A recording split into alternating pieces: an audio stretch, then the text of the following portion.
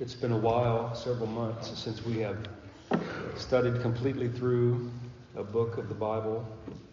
The last book we studied from beginning to end together was the book of Judges. We've done lots of things since then. Hopefully we have profited from them. But this morning I want you to open your Bible to the book of Ephesians. And we're going to begin a journey that I suspect will keep us occupied for many months, if not a year or more.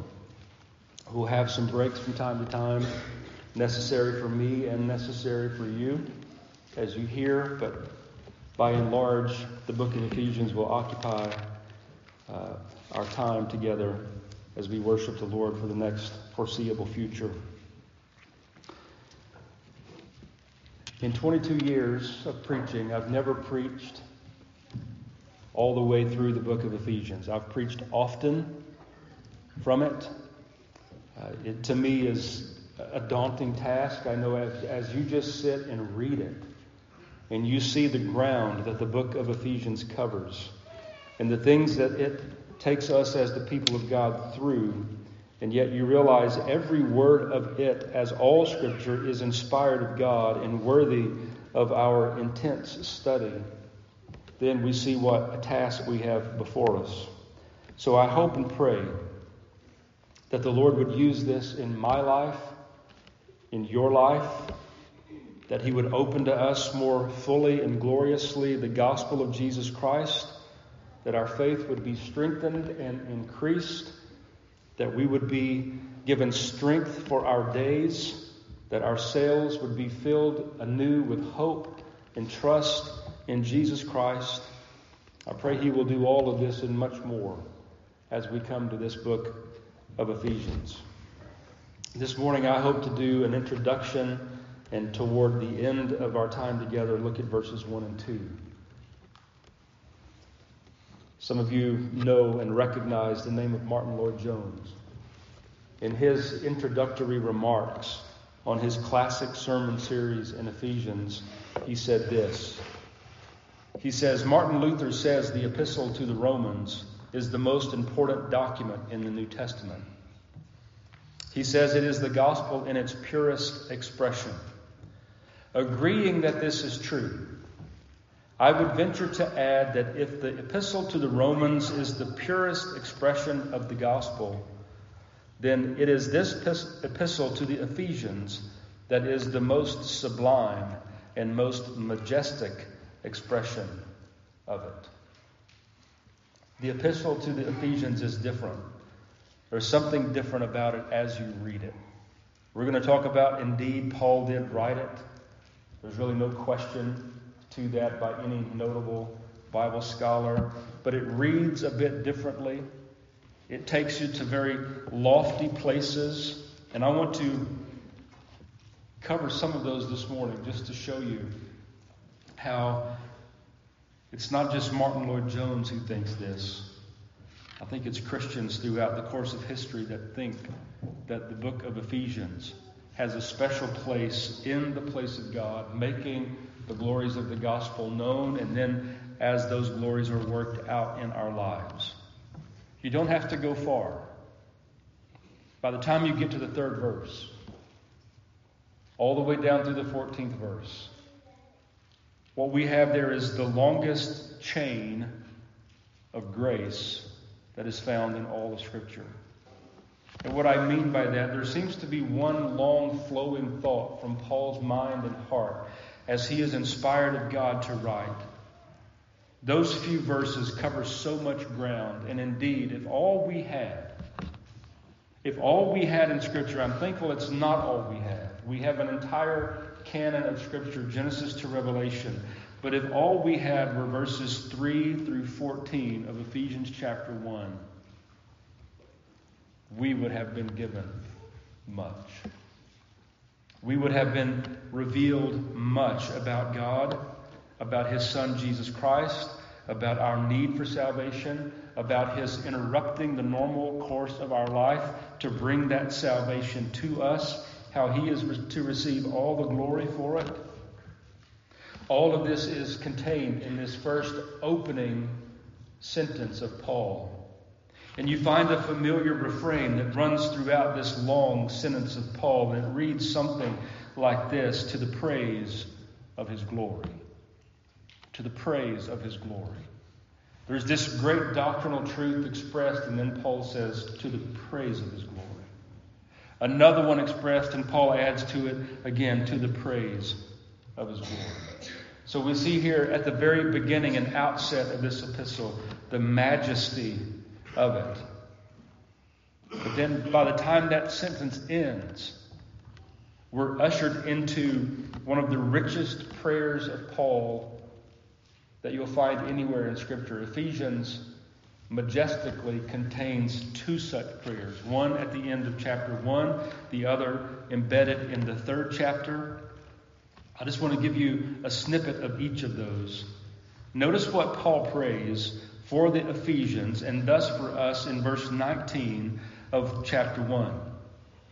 He prays that we would know what is the exceeding greatness of his power toward us who believe, according to the working of his mighty power which he worked when he raised Christ from the dead and seated him at his right hand in the heavenly places. Just that one thought, that the power that is at work in me and the power that is at work in you as a believer in Christ, having been given the Holy Spirit of God, is the same power that was at work when Christ Jesus was raised from the dead. Now, if by some miraculous working of grace, the Spirit of God really brings that truth home to my heart and to yours, as we study this epistle and we begin to live out in light of that resurrection power of Jesus Christ is in me, how much more equipped would we be to handle the everyday affairs of life? How much more would our weakness be put in its proper and right category? In me, naturally, in my strength, as in humanity, yes, indeed, we are all weak, but in Christ, we're strong. In fact, we're taught by Paul in another place to glory in weakness, so that the strength of Christ would be made known in us. So that's just the first chapter. You get into the 2nd chapter, and when you begin to think about grace and faith, and you try to think of some place in Scripture where grace and faith are joined together, and where there is said much about them in a very short space, where do you turn? Well, most of us, if we know our Bible and we know this book of Ephesians, we're going to go to the 2nd chapter of Ephesians, and we're going to settle down in verse 8, where we are taught, by grace you have been saved through faith. And that not of yourselves, it is the gift of God, not of works, lest anyone should boast. For we are his workmanship, created in Christ Jesus for good works, which God prepared beforehand that we should walk in them. 3 verses out of Ephesians 2, which summarize the great work of grace made operative by faith. Then we get to the 3rd chapter. The 3rd chapter contains, again, one of these great prayers of Paul. In verse 17, he says, and he prays, that Christ may dwell in your hearts through faith, that you, being rooted and grounded in love, may be able to comprehend with all the saints what is the width and length and depth and height, to know the love of Christ which passes knowledge, that you may be filled with all the fullness of God. Now I'm going to confess right here at the outset of this. The Spirit of God has not yet opened my heart and mind to know fully what this expression means, to be filled with all the fullness of God. Lord willing, He will, as we go along, reveal more of that to all of us.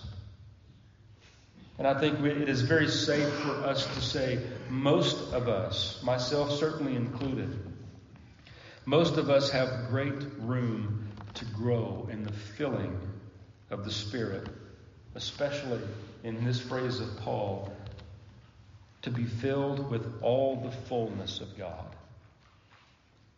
Do you see why some say that this book of Ephesians is just a little different?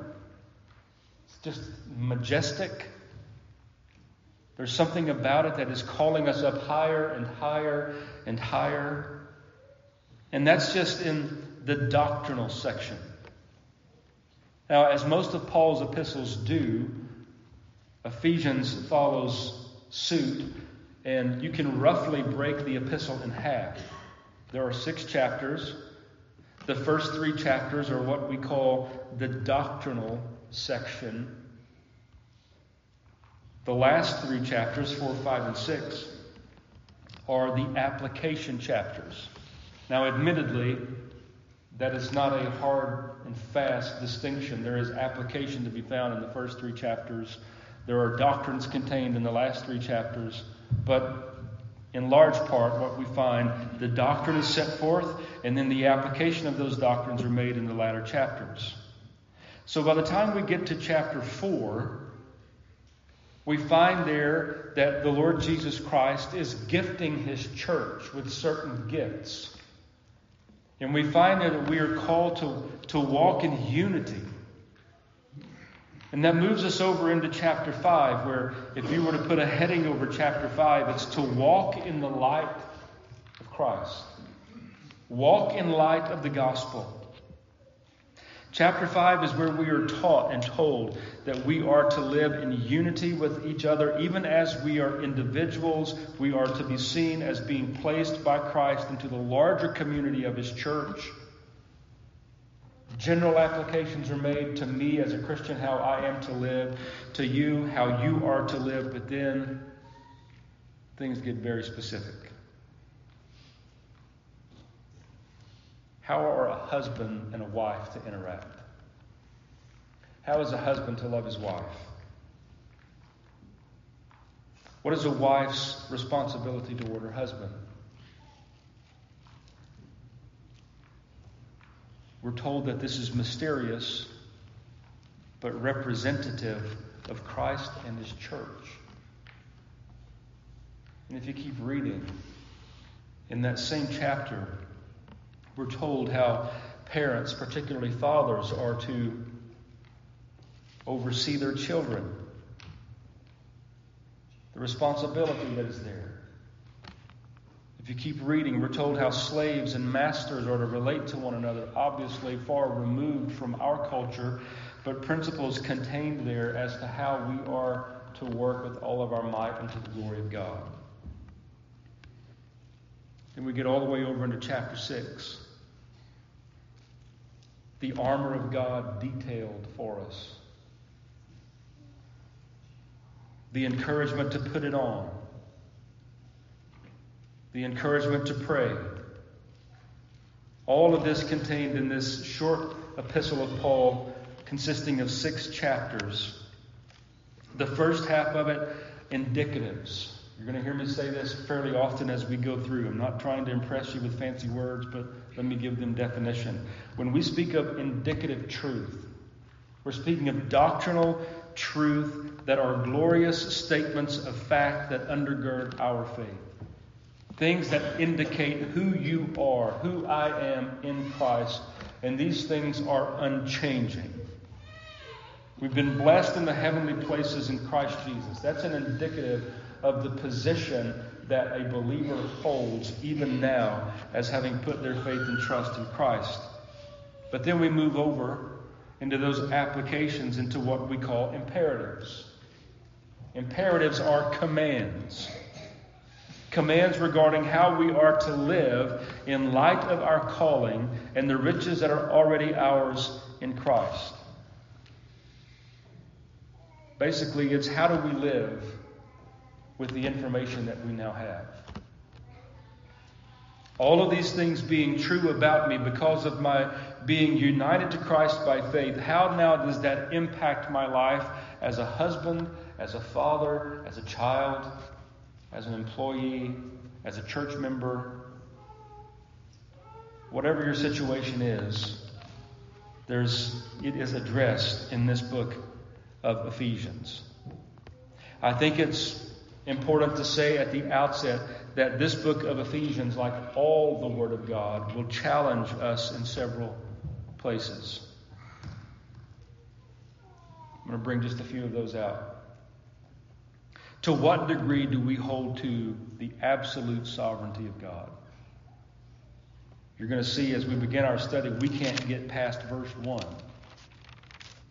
without affirming, and gladly so, that our God is in heaven and He is doing there whatever He pleases. We have it exampled for us in verse 1 in the life of Paul, formerly known as Saul.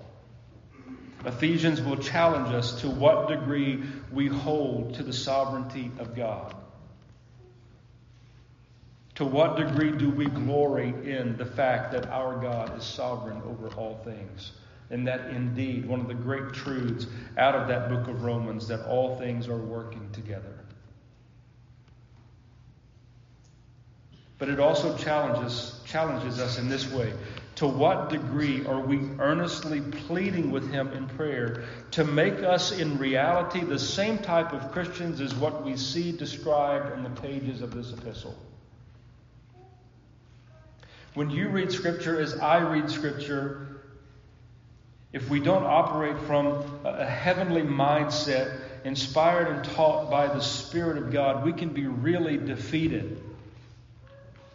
When we see the level of Christianity and the level of the Christian life that God is expecting of us. We never read anything in Scripture where God expects things of us that we cannot be fully aware that He is ready to supply the grace necessary to live up to that expectation. God does not defeat us from the outset by saying, you can and should be this. What He does is He shows us the expectation, and then He fills ability with grace to live to that expectation so that the glory does not go to me. The glory goes to Him. We recognize that we can do nothing in and of ourselves unless we abide in Him. One of the things we looked at recently out of that 15th chapter of John. Ephesians will challenge us as to what do we think of grace. Is it truly and really free and unmerited? It will challenge what we think concerning faith. Is it man's gift to God or God's gift to man? It will challenge us to what degree we are walking in unity with one another. Are we speaking the truth in love? Do our marriages look anything like the description in Ephesians 5? Fathers, are we doing our jobs biblically? Children, are you submitting yourself to your parents? Do we have any idea of how to really apply the armor of God in chapter 6? So much has been written on the armor of God. I've left all of these questions open-ended. I didn't answer them, I just raised them. In time and in turn, we'll let the book of Ephesians answer them. And I think it may be important to some of you. I have no agenda. I'm not going to ride a hobby horse of any kind. I'm not going to try to prove to you that my line of thinking is right. I'm just going to preach the book of Ephesians. The Lord helping us, will all benefit and walk away from it the better. So let's deal with the first few verses. If you'll read them with me. Ephesians chapter 1, verses 1 and 2. Paul, an apostle of Jesus Christ, by the will of God. To the saints who are in Ephesus and faithful in Christ Jesus. Grace to you and peace from God our Father and the Lord Jesus Christ. When you read that, you read something that is very familiar. Most of Paul's epistles begin with this type of greeting. Some verbatim. Some follow very closely to this pattern. So let's deal with a few things in particular before we move on to these first two verses. Paul identifies himself as the author, writing under inspiration of God. No respectable New Testament scholar sincerely questions Paul as its author. That's not to say that if you search far enough, you're going to find those that have written books this thick on the fact, they think a fact, that Paul did not write this book. That to me is neither here nor there. God inspired it. I will hold to, as you, that Paul wrote it because the Scriptures seem to clearly say that. This epistle is one of Paul's prison epistles. He wrote it while he was imprisoned. Thus, the mention of his chains in certain places in this epistle. Most think Paul wrote this while he was imprisoned in Rome, which would correspond to Acts chapter 28 in your Bible if you're trying to fit this in the timeline of Paul's life, which probably points to the fact of why it is so rich and full. We are getting the product and the fruit of Paul in his greatest maturity. Paul through all of his experience, particularly with this church of Ephesus. We're going to talk about that here in just a little bit. So writing from prison, Paul's normal course of writing, and to me this explains away that this epistle has words in it that other epistles may not, and people compare these things. Well, Paul didn't actually sit down with a pen and write his own letters. He would dictate his letters to an amanuensis, which is a fancy word for a secretary, and that secretary would write the words for Paul. Now, when you read the letters in his epistles, you'll notice that he didn't always use the same secretary. It wasn't always the same person that he was talking to. Perhaps that is responsible for some of the wording differences. It's only in the book of Galatians at the end where Paul says, "See with what large letters I am writing with my own hand," where Paul actually takes the pen and he begins to write. More about this place of Ephesus. If you have a study Bible or if you've studied these things out, you'll note that the words "in Ephesus" in the first verse are not in a lot of the early manuscripts. Many people think that this was a circular letter that Paul sent that was to be carried to each one of these cities corresponding to his missionary journeys. But somewhere in time, this letter had settled down on the Ephesian church. So many manuscripts do contain these two words, "in Ephesus." Now, what about this city of Ephesus? Some of the things that Paul addresses here are of particular interest, and they seem to really apply to this city. Ephesus corresponds to modern-day Turkey. If you were to get out a map and find Turkey, this is Ephesus in Paul's day. It was the capital of the Roman province of Asia on the west coast of Asia Minor. And if you get out a map in the back of your Bible and look, you'll see that Ephesus was situated right in the middle of the eastern and western halves of the Roman Empire. It was an important city. So much so that in Paul's day, it was considered one of the most 5 prominent cities in the known world. It was a gateway city. It was where Paul had his lengthiest ministry. If you go back to Acts chapter 19, we're privileged to read of Paul's ministry amongst this group of people in Ephesus. Paul stayed there longer than he stayed anywhere else. Perhaps, this is an assumption on my part, because of the great power of evil at work there. Let me tell you why I say that. Not only was Ephesus one of the 5 most important cities in the known world, one of the 7 wonders of the ancient world resided in Ephesus. It was a temple. It was the temple of Artemis. Sometimes it's referred to as the temple of Diana. Diana or Artemis was a goddess of fertility. She was worshipped through prostitution. Great evil was at work there. Paul goes into Ephesus and he begins to preach the gospel. You can read again Acts 19 of how the gospel made entrance into this city. And by the time he leaves in Acts chapter 20, I want to read a couple of verses because as Paul is leaving to go to Rome in Acts 20, he does something that he doesn't do in any of the rest of his life, at least that are recorded in Scripture. And he summons the elders of the church of Ephesus, and he has a conversation with them. And I want to read you that conversation because I think it goes a long way to help us understand the closeness that Paul had with this church and the reason why he writes this lengthier epistle to them. Acts chapter 20, verse 17. It says, "From Miletus, Paul, he sent to Ephesus and called for the elders of the church.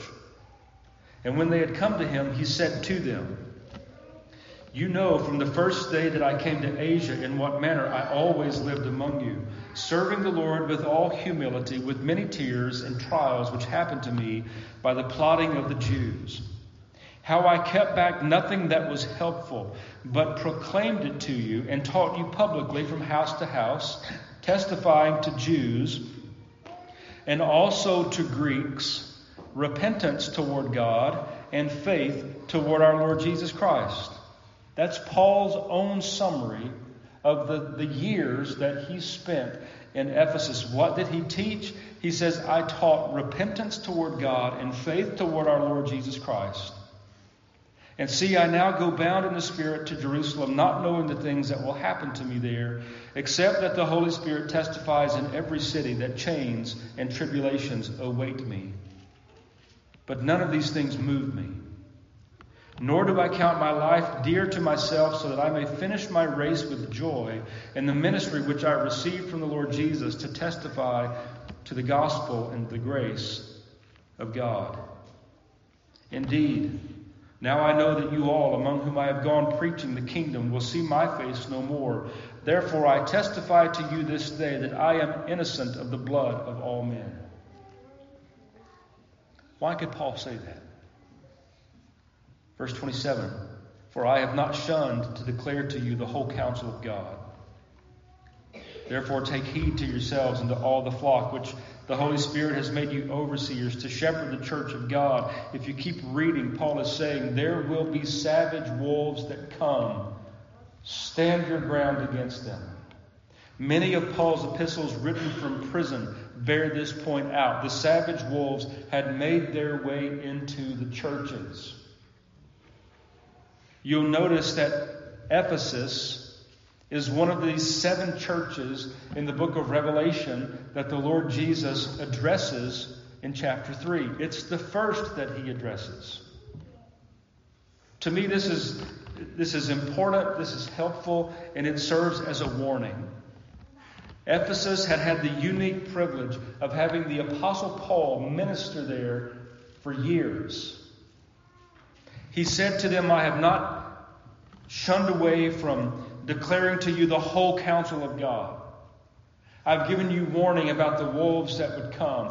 Not only did they have the privilege of being under the ministry of Paul, this is where Timothy lived when Paul wrote him these 2 letters, 1st and 2nd Timothy. Timothy was the then pastor of the church at Ephesus. You might remember that Paul, early in those letters, reminds or urges him, remain in Ephesus. Don't leave. You're needed. Is the work hard? Yes, I know firsthand that the work was hard, but stay there. But do you remember how most of our Bibles designate the church at Ephesus after the years had rolled on and they got to the point of being addressed by Christ through the Apostle John as he had been exiled on the Isle of Patmos for the Word of God? They were loveless. The loveless church. The stinging indictment against them by Christ is, you have left your first love. Things had come in and crowded out all of that ministry of Paul, all of that ministry of Timothy. They had gotten off course. But here's the encouraging part. Even though that was the case, the grace and mercy of the Lord Jesus Christ was calling them back. Come back to your first love. Repent. Do the first things. Have that zeal renewed in you. How often many of us need to hear those very same words. We're not so unlike the church at Ephesus. We've had our, quote, glory days, Christian glory days. Our conversion experience, perhaps it was a great experience, and that high of conversion was maintained for weeks, months, or even years. But somewhere we begin to live, and that begins to wane. Our love for Christ in the Scriptures begins to wane. Our love grows cold. May this epistle to the Ephesians rekindle and stir us in that regard. So let's look particularly at verses 1 and 2.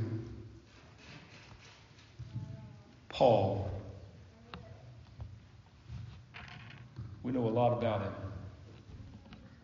More about him perhaps than any other author of Scripture. Peter might rival that, but we know a lot about this man, Paul. We recently read as a family in Acts chapter 9 and was reminded about Saul of Tarsus, his conversion.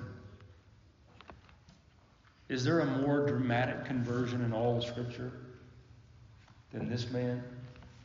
There's some that might be on an equal level. The thief on the cross, I would say, was a dramatic conversion. And there are others that come to your mind. But as far as the detail that we have concerning Saul's conversion, you know this well, but let me remind you. Saul of Tarsus, children, listen to me. Saul of Tarsus was on his way to persecute Christians. He was going to put chains around their wrists and drag them back to Jerusalem from Damascus, where many of their lives might have been taken. This is the same Saul that was consenting to Stephen's death. Those that were throwing the stones at Stephen had laid their clothes down at Saul's feet. He was there giving a hearty amen to what was being done to Stephen. He was not only going with his own authority, he had letters given to him by the chief priests that gave him the authority to go and drag Christians back so that they could be more severely persecuted. But as he was on his way, he encountered the Lord Jesus Christ on that road to Damascus. A bright light, a voice, which ended in his temporary blindness, but in dramatic conversion. It didn't take long for this man to become a preacher. And how equipped. Only the sovereignty and wisdom of God can orchestrate a story like this, right? Paul, by his own admission, was a Pharisee of the Pharisees. His intellect, his knowledge of the Old Testament Scriptures, off the charts. He had sat at the feet of Gamaliel, one of the most respected teachers of the law. He had the heritage. He had the circumcision. He had everything that he needed to be a good Jew and a good Pharisee. Regarding the law, he said he was blameless. He was meticulous about the way he kept the law. But on that road to Damascus, the grace and mercy of God in Christ took Saul of Tarsus and made him Paul the Apostle. Now, it's not till Acts chapter 13 and verse 9 where the name is actually changed. And it's done very undramatically. There's no fanfare. It just says, now Saul, who is also called Paul, and then from that point on, he's referred to as Paul. And so there was no great fanfare with the name change, but in the course of his life, it was greatly interrupted. Now notice what he says here in verse 1. Paul, an apostle of Jesus Christ by the will of God. He was not confused as to why he had been put into the position he was in. And that's why I said we don't have to go far in this epistle before we encounter face to face the sovereign working of God in the life of one of his people. Do you remember in Acts chapter 9 verse 15, where God designates Paul by saying he is a chosen vessel of mine. If you want to translate that literally, he is a vessel of my election. I have singled him out. He was a large part of God's master plan for bringing the message of redemption to a sinful humanity. He says here in verse 1, he designates himself as an apostle. Two ways that this word is used in the New Testament. There is the simple definition, which is a person who is sent. Apostle is one who is sent from someone else and given authority to go out and carry work on their behalf. It's not the way Paul is using it here. There is the second definition of apostle that applies only to a certain group of men in the New Testament era. It's a reference to a select group of men who had a special and direct commission from Christ, who went forth endued with his power and clothed with his authority. Paul is reminding the church at Ephesus, and whoever would read this letter, that he is writing not on his own authority, but with all the authority of Jesus Christ, an apostle of Jesus Christ, and this by the will of God.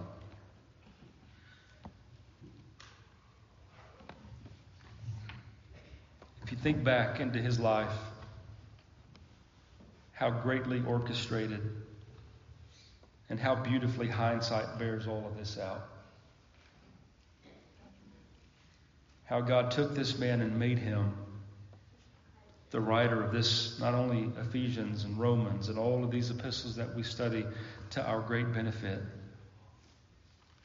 So we've understood who wrote it, his authority as being the apostle of Jesus Christ, not of his own doing, but by the will of God, to the saints who are in Ephesus and faithful in Christ Jesus. Two words of note here in the second part of verse 1, saints and faithful. So here's the first question that really we have to deal with doctrinally in the book of Ephesians. Are these two different groups of people, two different classes of Christians, or is this one class of Christian with two designations? I'm going to say it's the latter. I'm going to say both of these words refer to Christians in general. This is not lesser and greater Christians. The word saint here still in the first verse, the word saint literally translated is a holy one, meaning those that have been separated or consecrated unto Jesus Christ. This word fills the New Testament, doesn't it? You can't go far, especially in Paul's epistles, till you encounter this word. But what about the word faithful? It basically means believers. Those that have put their trust in Christ. Those who have placed their faith in Christ unto the saving of their souls. So a saint and a faithful one are one and the same. This is Paul's designation to a Christian. It's as if one word just wouldn't fully describe those to whom he is writing. to the holy ones who have been made holy by their faith in Jesus Christ. If you want to combine them together, that seems to be the best way to do it. But then we get to this in Christ, which is exclusive in Scripture, really, to the Apostle Paul, the way he uses it. He's referring to a saint or a faithful one who has been united to Christ by faith, who has been now made in union with Jesus Christ. Two ways you can think of this. Christ is the object of their faith, yes, but also He is not just the object, they are in living union with Him. If you're a Christian here this morning, Christ is not just the object of your faith.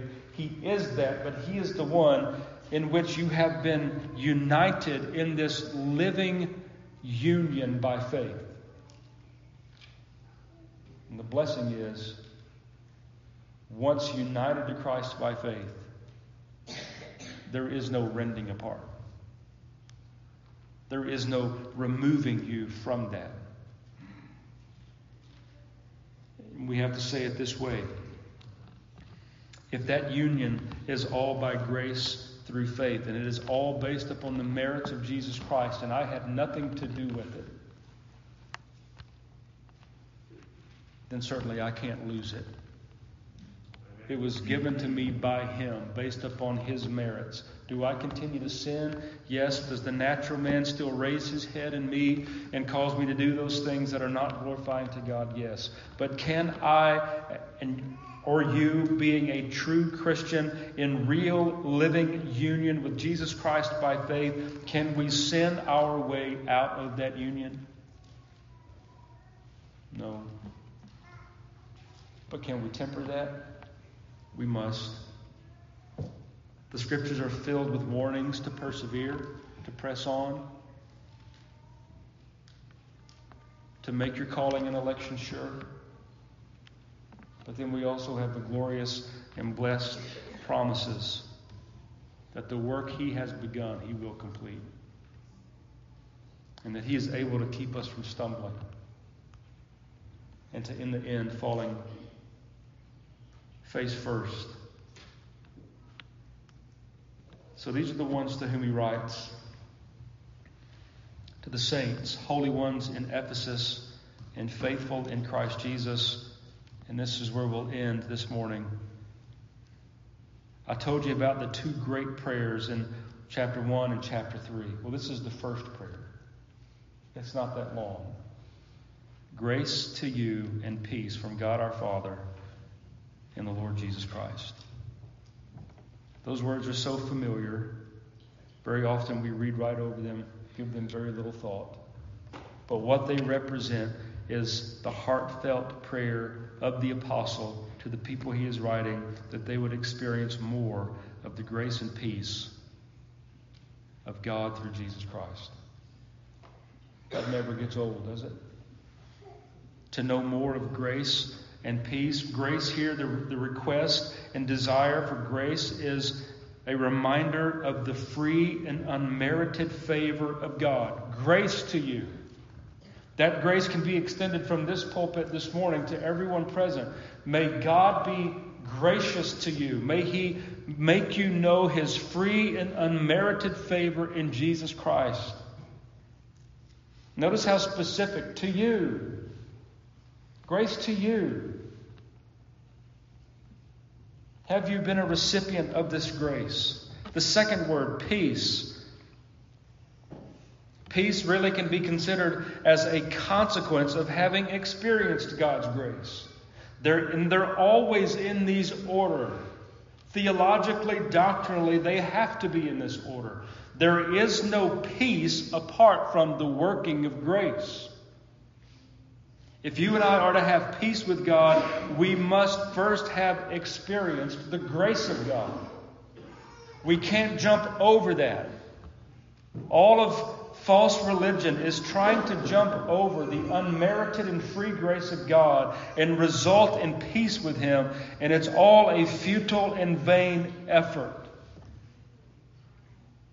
No one will ever end in peace with God or having received peace from God who has not first experienced the grace of God. It's a prerequisite. Christianity 101, if you will.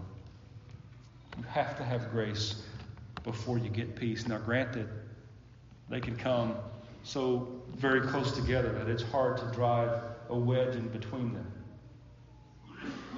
Some would say you're splitting a hair, and it's a hair that needs to be split. Grace always is a prerequisite to peace. Two ways we can think of peace. Some define it as the absence of strife, and certainly it is that. We have peace with God, no longer being at enmity with God, no longer being hostile in our minds toward Him, but now we've been reconciled. The absence of strife, but really it's also the positive aspect. There is the presence of real positive blessings. If I have peace with God, the strife is gone, but there's not a vacuum that is left there. He has filled that space with blessings given from Him so that now the peace of God comes and it guards my heart and mind through Christ Jesus. When inexplicably hard things in this life come, my peace with God bears out the fruit of the peace of God coming into my life and guarding my heart and mind. That's the only explanation as to how we get through many of the things that we do in life. The peace of God has come and it is guarding us. And in that sense, this word denotes wholeness, soundness, prosperity, especially in spiritual things. Yes, I use the word prosperity, but notice how we use it. It's a biblical word. The Apostle John, 3 John verse 2, he says something to this regard. I pray that you are prospering in body just as you are in soul. Soul prosperity is something that we should pray for and yearn for. And as I close, notice that both of these come only from the Lord Jesus Christ. There is no grace worth having that doesn't come from Jesus Christ. There is no peace that will stand the tests of eternity that doesn't come from Jesus Christ. And He freely and willingly offers these. But we need to be reminded here that He offers them at great expense. Having endured hell on the cross of Calvary in our place, in our stead, so that we, as those who are messengers of the gospel, can look to others and say, grace and peace to you from Jesus Christ. He is the only one that can give the things that Paul mentions here from God our Father and the Lord Jesus Christ. Do you know Him? I didn't ask if you knew some things about Him. Most in the room do. But do you know Him? Those of you who know Paul's life in the book of Philippians, that was still his great yearning, wasn't it? That I might know Him. That I might know Him. How to suffer with Him. How to have fellowship in the gospel with Him. So, Lord willing, we'll move forward next week in our study of this epistle, but I want to leave it here for today just with an entreaty for you to come to Christ. Come to Christ. He's gracious. He's full of mercy. That's how we began our service. Give thanks unto the Lord. Why? For He's good. His mercy endures forever. Amen. Let's pray. Father, we're thankful for these few minutes to be able to study this portion of your word. Lord, help us as we go through. Help us to see all the beauty that there is to see. Lord, give us all that we can handle of Jesus Christ. Help us to see him in all of his glory. Lord, I pray that you would dispense grace and peace, that more would come to know the mercy of God and its everlasting nature. Lord, we're thankful for this service of worship where we've been able to lift our voices in song, where we've been able to give attention to the Scriptures. Lord, would you take these things and make them profitable to our souls, we pray, and ask it in Christ's name. Amen.